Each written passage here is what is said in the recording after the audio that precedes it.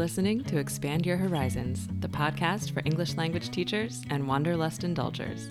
This is Lauren and Shannon, teacher training duo of TEFLhorizons.com. Each week, we bring you teaching advice, travel tips, and inspiring stories from around the globe.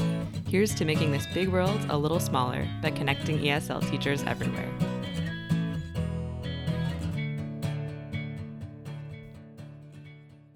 Hello, and welcome to this week's episode of Expand Your Horizons, the TEFL Horizons podcast. I'm Shannon, and I'm here with Lauren. Hi. And we are recording in person together in Boston today, which is exciting.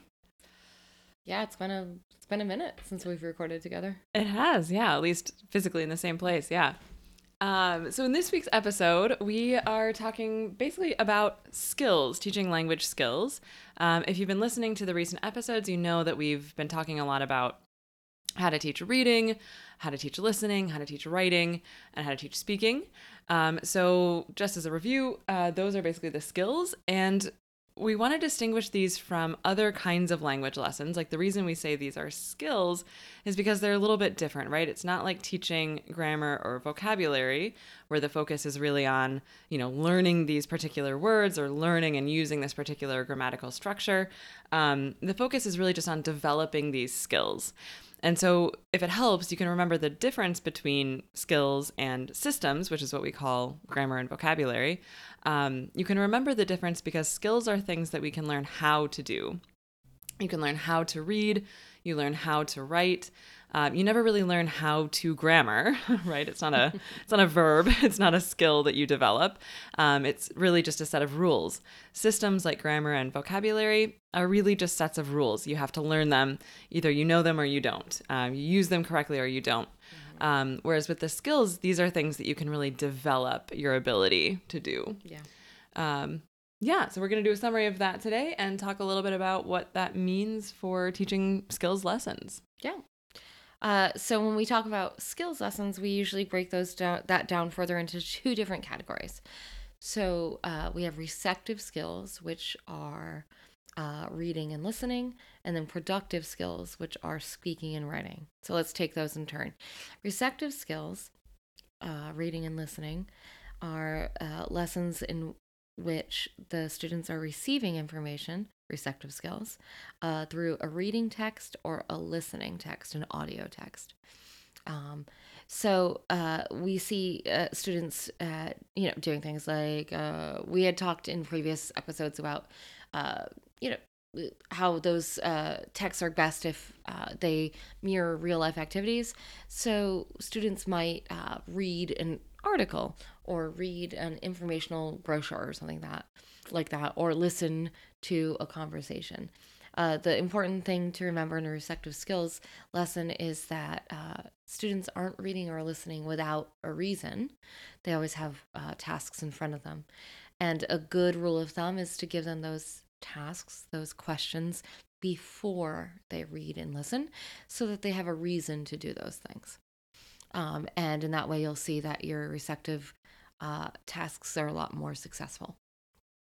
So, for example, for a reading lesson, I know that I had this great article from a trainer that I worked with back in the day.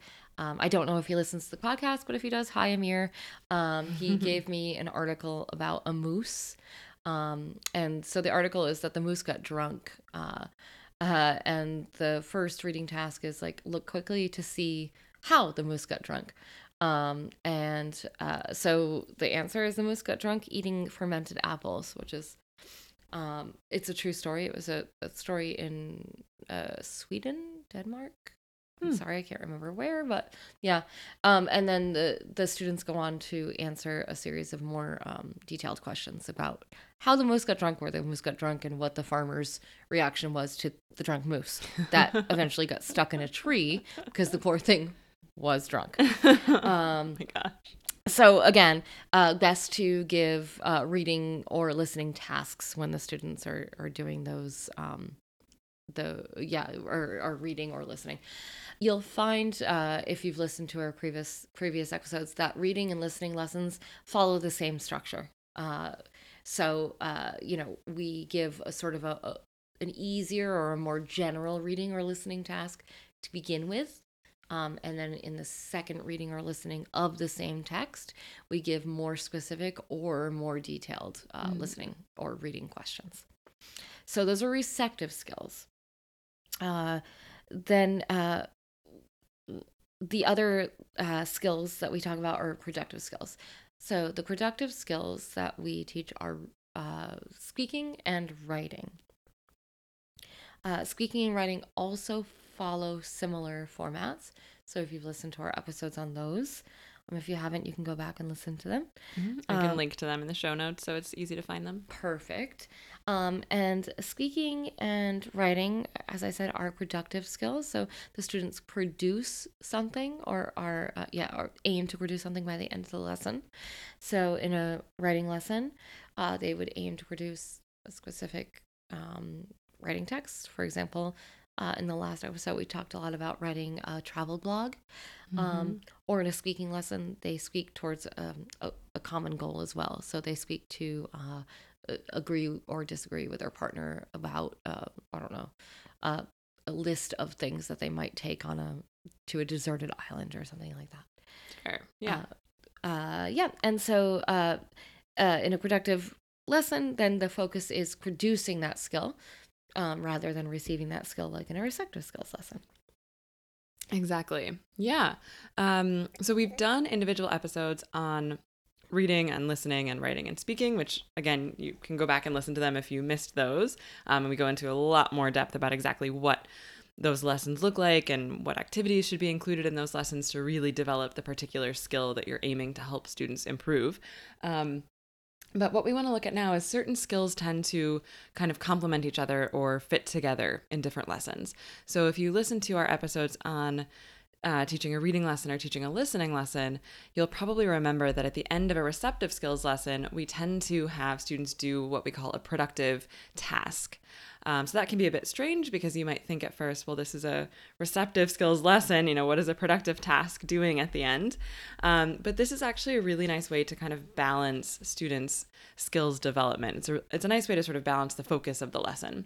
So at the end of a receptive skills lesson, after you've really made the students take in and receive a bunch of language on whatever the audio text is or whatever the written text is, it's really nice to then give the students a chance to respond to that in a productive way, much like we might in real life. Again, if you read something, you might want to go talk about it. Or if you listen to something, you might have some sort of written response. You might write an email about it to someone, who knows? So basically, those tend to go together. We tend to have either a speaking or a writing task at the end of a reading or listening lesson. And how you choose that task can very much depend on whatever the audio or the written text was. So, if you've had students read this article about the drunk moose, you can think about what a logical productive task might be or what a sort of complementary productive task might be. For example, maybe you have the students write a letter to the newspaper with their suggestions on what to do about the city's drunk moose problem or something. Or it could just be a discussion.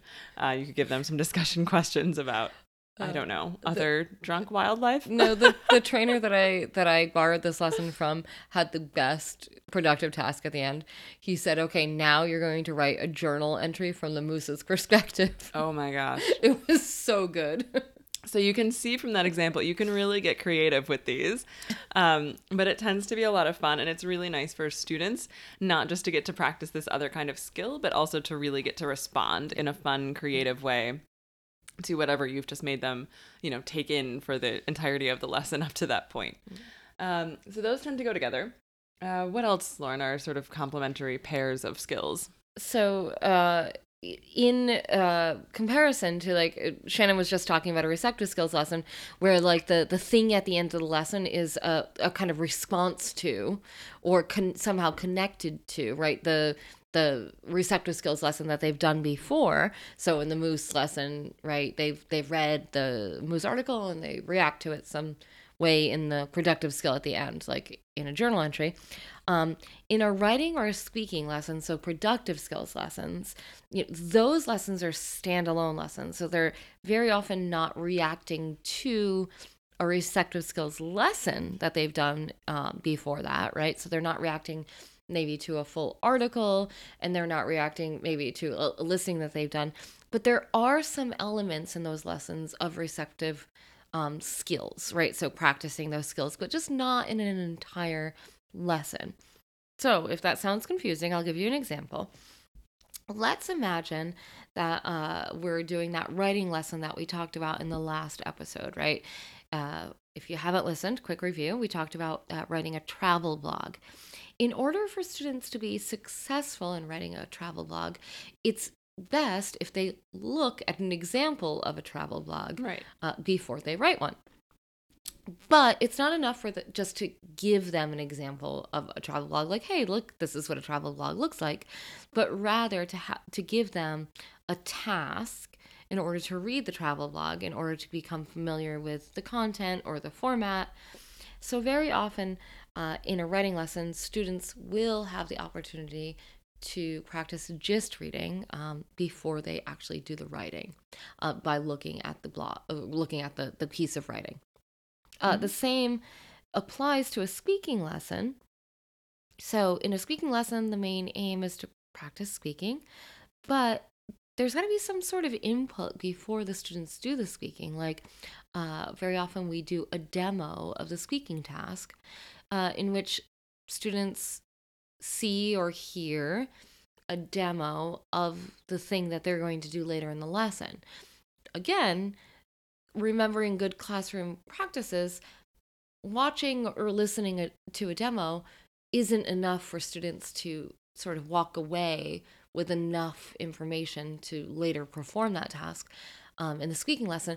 So it's best if we give students a sort of just listening task, right? So like, I'm going to tell you, I don't know what the demo is in a speaking lesson, what I think the 5 items are that I would bring to a deserted island or something like that. And then give the students a reason to listen. So I'd like you to listen to what I'm saying and write down the 5 items that I mentioned. Yeah. And that way the speaking demo is very meaningful. The students walk away with a better sense of what they should produce later in the lesson. Mm-hmm. Yes, I think the takeaway there is really just that, anytime you give the student something to read or listen to in a lesson, even if it's something as simple as just the demonstration of the speaking task that you're doing for them, they need to have a task for that. Exactly. It's not enough just to say, here, listen to this, or here, read this, or look at this. As Lauren was saying, they really need to have a reason and a focus for that. Yeah. So that just sort of by default is going to be giving them a little bit of receptive skills practice in this productive skills lesson, this speaking or writing lesson. Right. And, if you go back and look at our previous episodes on these individual skills, you'll see it laid out in a more logical way. But just thinking sort of along the lines of what do we do in real life, right? Mm-hmm. We don't do skills in isolation. So in the classroom, we don't often practice those skills in isolation either. We listen and speak very often together,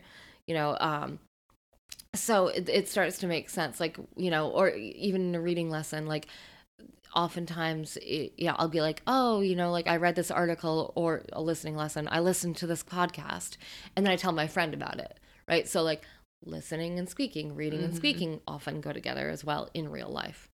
Yep.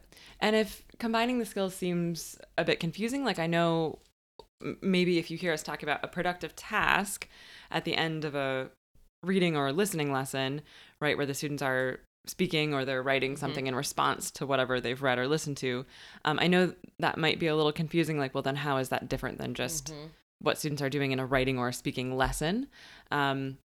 Good point. I mean, the skill is the same, and the way we're handling the skill often can be very similar. The things that we're getting the students to do with their speaking or writing can be very similar in a productive skills lesson, or whether it's just a productive task in a reading or listening lesson. But the difference is always going to be the focus. So whatever the lesson type is, that's going to be what the main focus of the lesson needs to be, and where the bulk of the time in the lesson needs to be devoted to. So if it's a writing lesson, then the whole focus of that lesson is to make students better writers. One little piece of that might be for them to, read an example text for which they'll have some sort of task that's going to help them get the main idea of that text. Right. But the main focus is still writing, versus in a reading or listening lesson, the main focus is going to be for students to develop their reading or listening comprehension. And then a piece of that at the end might involve responding to the reading or listening that they did with some sort of productive task. Exactly. So hopefully that helps clear it up a little bit. It's basically the same thing. It's just the focus is different, and the amount of time and sort of feature that it's getting in the lesson is going to be different depending on what the lesson type is. Yeah. I mean, I think the same thing applies to if you introduce any language in the lesson, right? Exactly. Like it's not a language lesson, it's not a grammar or a vocabulary lesson, but if it is appropriate to introduce it in the lesson, just remember that because it's not the main focus, it doesn't take up a bulk of the time. Right. And I just want to clarify, when Lauren says language here, that can be a bit confusing as well, because obviously this is all language. Like English is the language that students are learning. So at first glance, it's like, well, these are all language lessons because they're learning English. But language is another term often for systems. So we sometimes swap those out interchangeably. We have the skills that we just talked about, the reading, writing, speaking, listening lessons, and then systems, which grammar, vocabulary, and functional language, which we haven't really talked about yet on this podcast, but we definitely will coming up pretty soon. Those systems are often also called language. So when you hear someone say a language lesson in that sense, they mean most likely vocabulary or a grammar lesson, where the main focus of the lesson is for students to improve in one specific, grammatical structure, or to learn these 6 particular vocabulary words or something like that. So yes, if you do bring in language, I think this is worth talking about when we talk about teaching skills, because I think for a lot of teachers, there can be a feeling that they don't think it's like a real lesson unless it's a language lesson. Like unless there's some grammar or vocabulary introduced, it seems like it's not a real lesson. But that's not the case. Students really need help and focus on developing their skills just as much as they do with grammar and vocabulary. So what you want to keep in mind is, if you are teaching a skills lesson, that really does need to remain the focus of the lesson, whatever particular skill you're working with that day. And you don't want the focus to suddenly become grammar or vocabulary and have that take up the bulk of your time. Right. Language might come in. So, for example, in a reading or listening lesson, if you feel like there's blocking vocabulary in the text, so that means you feel like there are words that the students, first of all, won't know, and that they'll need to know in order to do the tasks that you're giving them, the reading or listening exercises that you're going to have them do with that text. If you feel like there is blocking vocabulary, then you might do a vocabulary pre-teach stage, where you create maybe a matching exercise. In advance, you've pulled out the words that you anticipate to be blocking, and you let students match the word to the definition, and then you go over them. So again, if you just look at it, what you're actually doing in that stage is not probably going to be a whole lot different than what you would do if you were teaching a vocabulary lesson. You might create some sort of matching task. You would go over the meaning, the form, the pronunciation of those vocabulary words. But again, the difference is the focus and the timing. Yeah. So in a vocabulary lesson, that is your whole thing, is helping the students learn those words.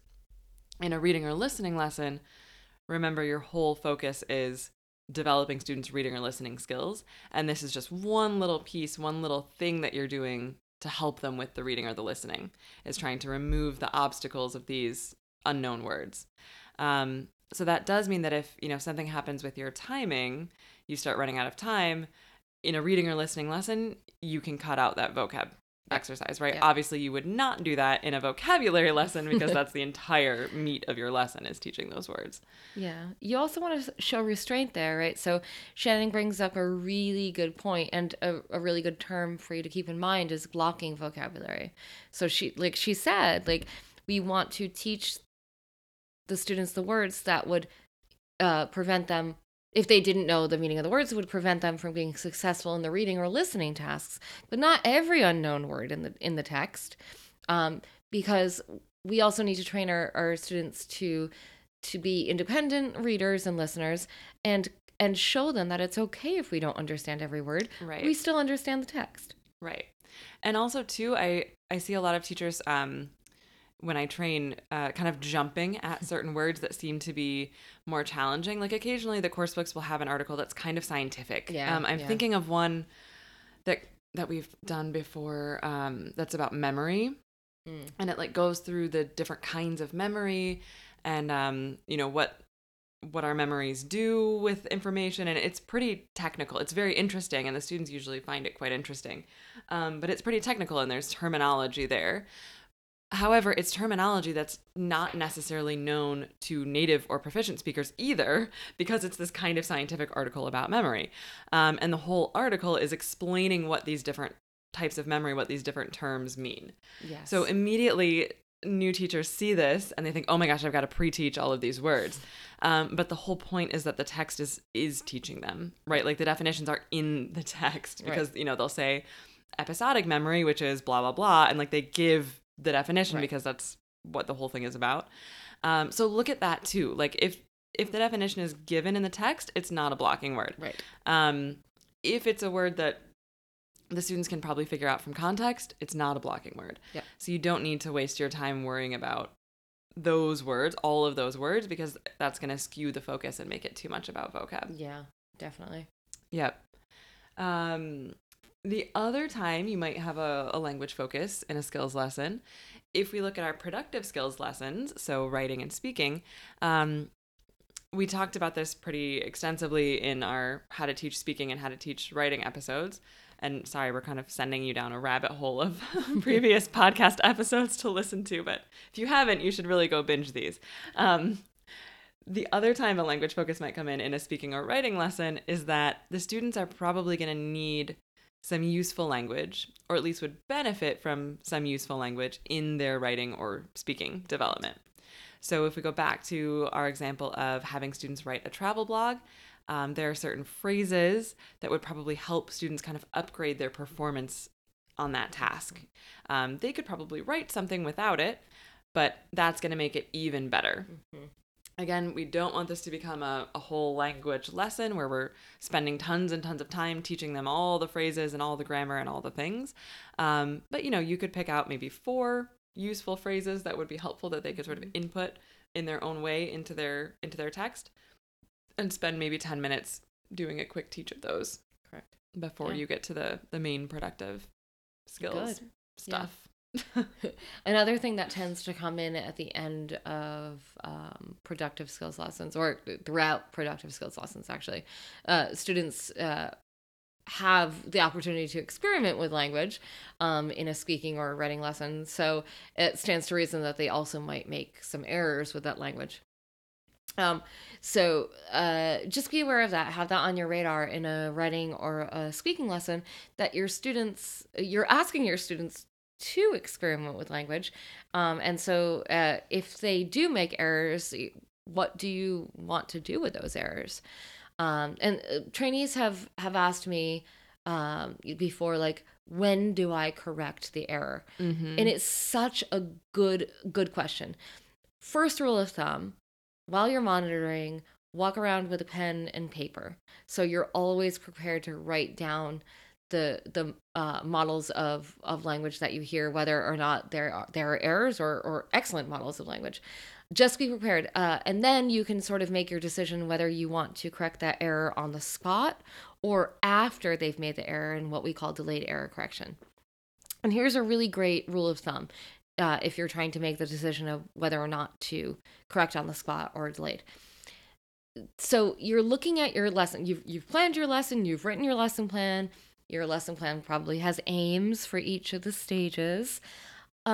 Look at what you want students to be accomplishing during that stage of the lesson. So if the stage of the lesson is focused on accuracy, getting the right answers, for example, then you're going to want to correct the error on the spot, because the aim is focused on accuracy. Versus if the aim is focused on fluency, like they're in the middle of a writing the writing stage or in the middle of a speaking task, then the aim is going to be fluency. You're going to want to hold off on correcting the error right then. Write it down. Write down what you hear or what you see and save it. Because what we don't want to do is we don't want to interrupt students' fluency work. Fluency doesn't, the misconception is that fluency means perfect English, and it doesn't. Fluency means fluid English, right? So that students are speaking or writing to be understood in a way that isn't halting, that in a way that is fluid. And so if we were to interrupt them on the spot to correct that error, it could impede their fluency. Yep. That's a really good point. I think it's tempting to think of developing the skill of speaking to mean speaking without any errors. Yeah. But developing the skill of speaking, which is very different from developing students' use of certain grammar or vocabulary, developing that skill of speaking is about confidence. It's about students being able to speak without stopping, right? Yeah. To speak in these long, unbroken sentences, even if they're not perfect. It's letting them, build their ideas, express themselves in a way that's coherent, even if it's not perfect. And so if you think of that as being your goal, if you're stopping the students every 10 seconds to correct something, that is not allowing them to do that. Exactly. So you don't want to be doing that. Right. And so write the errors down. And then once you've got them on a piece of paper, you can look at the ones that you feel are appropriate to correct for that lesson, or for the level that you feel the students are at. There are sometimes that students make errors because, well, your students better than we do. So, students might make errors because they're tired. Well, that's a slip. It's not really an error. It's just, it's like when your mom called you your brother or sister's name, and, they know you, but they just Right. Just the wrong thing. It was just the wrong thing, right? Yeah. It came. So that's a slip. Versus an error, which is actually genuinely they don't know how to correct themselves, or they might need help correcting themselves. You might decide just to ignore a certain error for a variety of reasons. Perhaps the students are trying to achieve language that is above their level. Well, okay, you don't feel it's appropriate to correct that in this lesson. Fine. But with the errors that you have written down that you have you think are appropriate to correct, a really great way to correct errors at the end of a productive skills lesson, so speaking or writing lesson, is to simply write those sentences on the board. There are a couple of ways to do it, but I think one of our favorite ways is to write 4 or 5 sentences on the board. And tell the students, all right, I'd like you to look at the board. There are 5 sentences. 4 of them have errors. 1 of them is correct. Work with your partner and correct the mistakes, correct the errors. Mm-hmm. Right. Find the one that's correct. Yeah. And then for the ones that are not, exactly. try to correct. So don't tell them the one that's correct, because it makes them work a little bit harder to find the ones with the errors. Yeah. It gives them a really nice task. So Yeah. it gets them sort of thinking critically and really examining the sentences. Exactly. And then leave them. Let them work in pairs. Do not correct the errors for them. This is their chance to focus on language. And see what they come up with. You can monitor during that stage as well, and see if they're getting close to what the answer is, what the error is.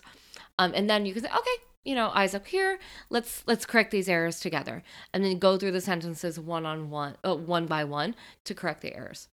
Yeah, and if you haven't tried that kind of student-centered method of error correction, where you actually let the students sit and talk about the sentences in pairs for a moment, I encourage you to try it, because it's pretty cool the first time, because you as the teacher get this great opportunity to just kind of be there and watch them correct themselves and correct each other. So you'll have these really good conversations that start happening where they'll say, no, number 3, yeah, I think there's an error there, but I'm not sure what it is. What do you think? And they really dive into it. Yeah, they do. It's very cool. Yeah. And then you get this really nice insight into kind of where everybody's at in terms of, okay, number 4, they could not identify the error in that sentence. Right. We need to review that Right. a bit more, versus the ones that they could get right away.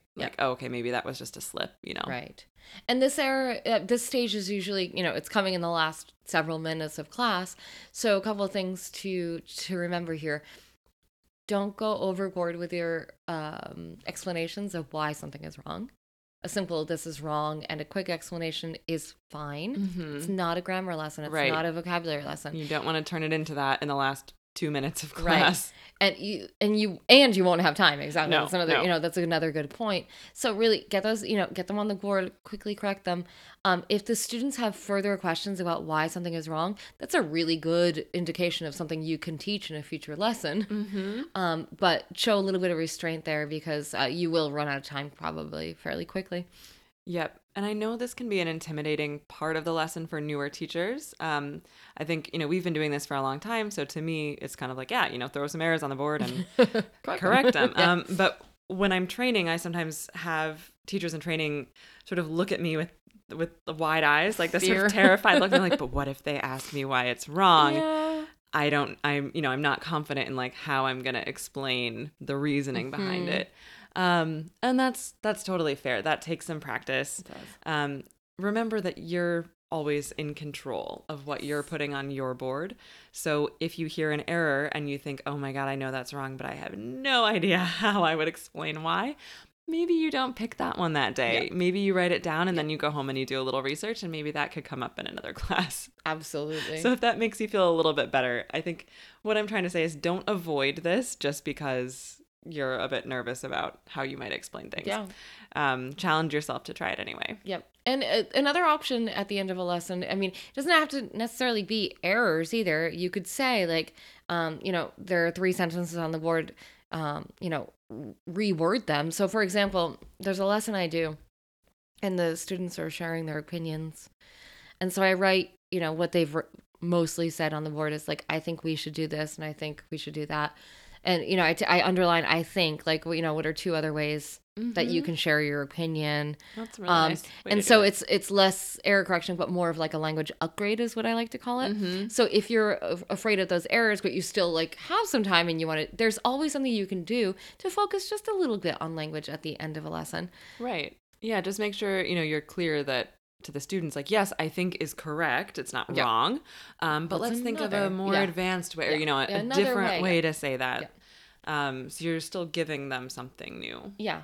And it's a real, I feel like it's a really nice way to conclude a lesson. The students sort of walk away with that sense of, they had to focus on language that day, and they don't, in writing and speaking lessons, they don't want to make mistakes and feel like they've gotten away with them.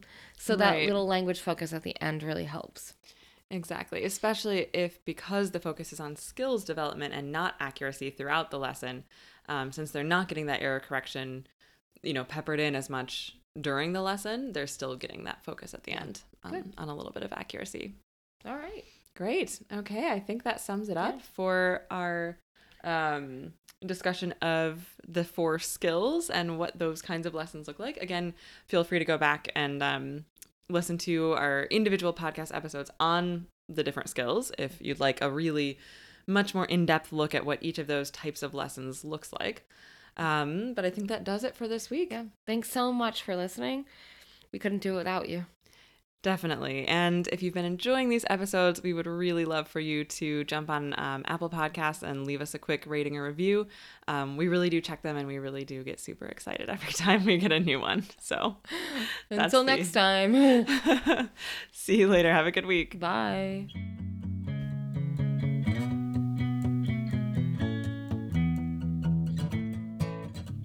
Thanks for listening. Your support means so much to us. Feel free to leave a comment below if you enjoyed this and let us know what you want to hear about in upcoming episodes. If you know other teachers and travelers, we'd love for you to share this podcast with them too. And tune in this coming Tuesday for our next episode. Until then, you can find us at TEFLhorizons.com. Let's keep making this big world smaller by expanding horizons.